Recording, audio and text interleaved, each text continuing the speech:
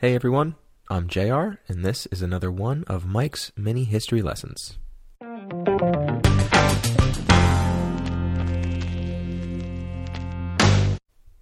How would you like to become the Pope? Or are you interested in knowing how someone else becomes the Pope? If so, this is the lesson for you. The Pope, also known as Supreme Pontiff, is the Bishop of Rome, leader of the worldwide Catholic Church, and head of state representing the Holy See, because Vatican City is a sovereign country. That's right, they even issue passports and license plates like other countries. No citizens are actually born there, but as Pope you are head of this country. And as long as someone works in Vatican City, the Pope can give or take away their Vatican citizenship. Now the official rules to qualify to become the Pope are as follows. 1. Be Catholic. 2. Be a man. And that's it. Yep, still a little antiquated, I know. Sorry, ladies. But let's go for a ride on this historic precedent train to see how they really pick the Pope. Cardinals select the Pope from among themselves. So step 1, be Catholic. Step 2, be a man. And step 3, become a cardinal. But how do you become a cardinal?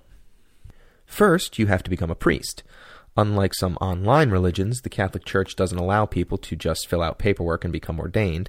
To the Catholic Church, this is not something you do because it would be cool to perform your friend's wedding. This is a profession. So first, you need to get a bachelor's degree in Catholic philosophy, then a master's in divinity through seminary school. Also, you must be a man, unmarried, and be willing to remain that way while abstaining from sexual activity indefinitely. You need to be put in charge of a church by first working with another priest who is in charge of their own church. Priests are appointed to churches they then run and oversee. The next step is to become a bishop. A bishop runs a cathedral which oversees all the local churches. Basically, the local bishops keep a list of good replacements for when another bishop retires or dies. To move up from priest to bishop, you should be at least 35 years old, a priest for at least 5 years, and have obtained a PhD in theology. Doing that will get your name on a list of priests that meet bishop qualifications. Once a current bishop retires, dies, or becomes a cardinal, the other bishops will hand that list to the Vatican representative for your country. 3 priests are then chosen from the list and interviewed. Once the interview process is complete, the Pope himself can accept and appoint you a bishop or reject you and start the search over again. For the sake of this podcast, we're going to say you made it. So congratulations, you're a bishop. Now it's time to become a cardinal. Cardinals are essentially bishops with more responsibilities. For this, the Pope has to know who you are and like your work. Then the Pope has to personally appoint you to the position. So let's say you did that, and now you're a cardinal. Now you have to win the trust, affection, and admiration of your fellow cardinals because remember what we said earlier. Cardinals elect the Pope from amongst themselves. And it can be very political and take quite some time.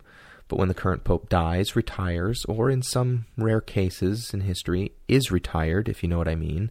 I spoke in another episode of how not all popes throughout history were the epitome of sainthood, including one who was thrown out of a window to his death for, let's call it, coveting another man's wife, if you catch my drift. But I digress.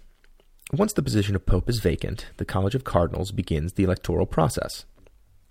Once you are elected as the new Pope, you get to pick a regnal name or a new reign name that will be used as your name through your tenure as Pope and usually for the rest of time in history. Now this name has few restrictions and is often the name of a predecessor, mentor, or a family member. The Pope can also retain his baptismal name if he so chooses. Your new name is announced and you are officially the Pope. So let's recap, shall we? Main requirements: be a man, be Catholic. Next, go to college to become a priest. Be an assistant priest, then become a priest who runs a church. Obtain a PhD in theology. Be 35 years old and a priest for at least 5 years. Then become a bishop. Get noticed and appointed as a cardinal by the Pope. Get elected by other cardinals to become Pope. And there you go. Easy peasy. Or, at least that's the lesson you would get if Mike was your history teacher.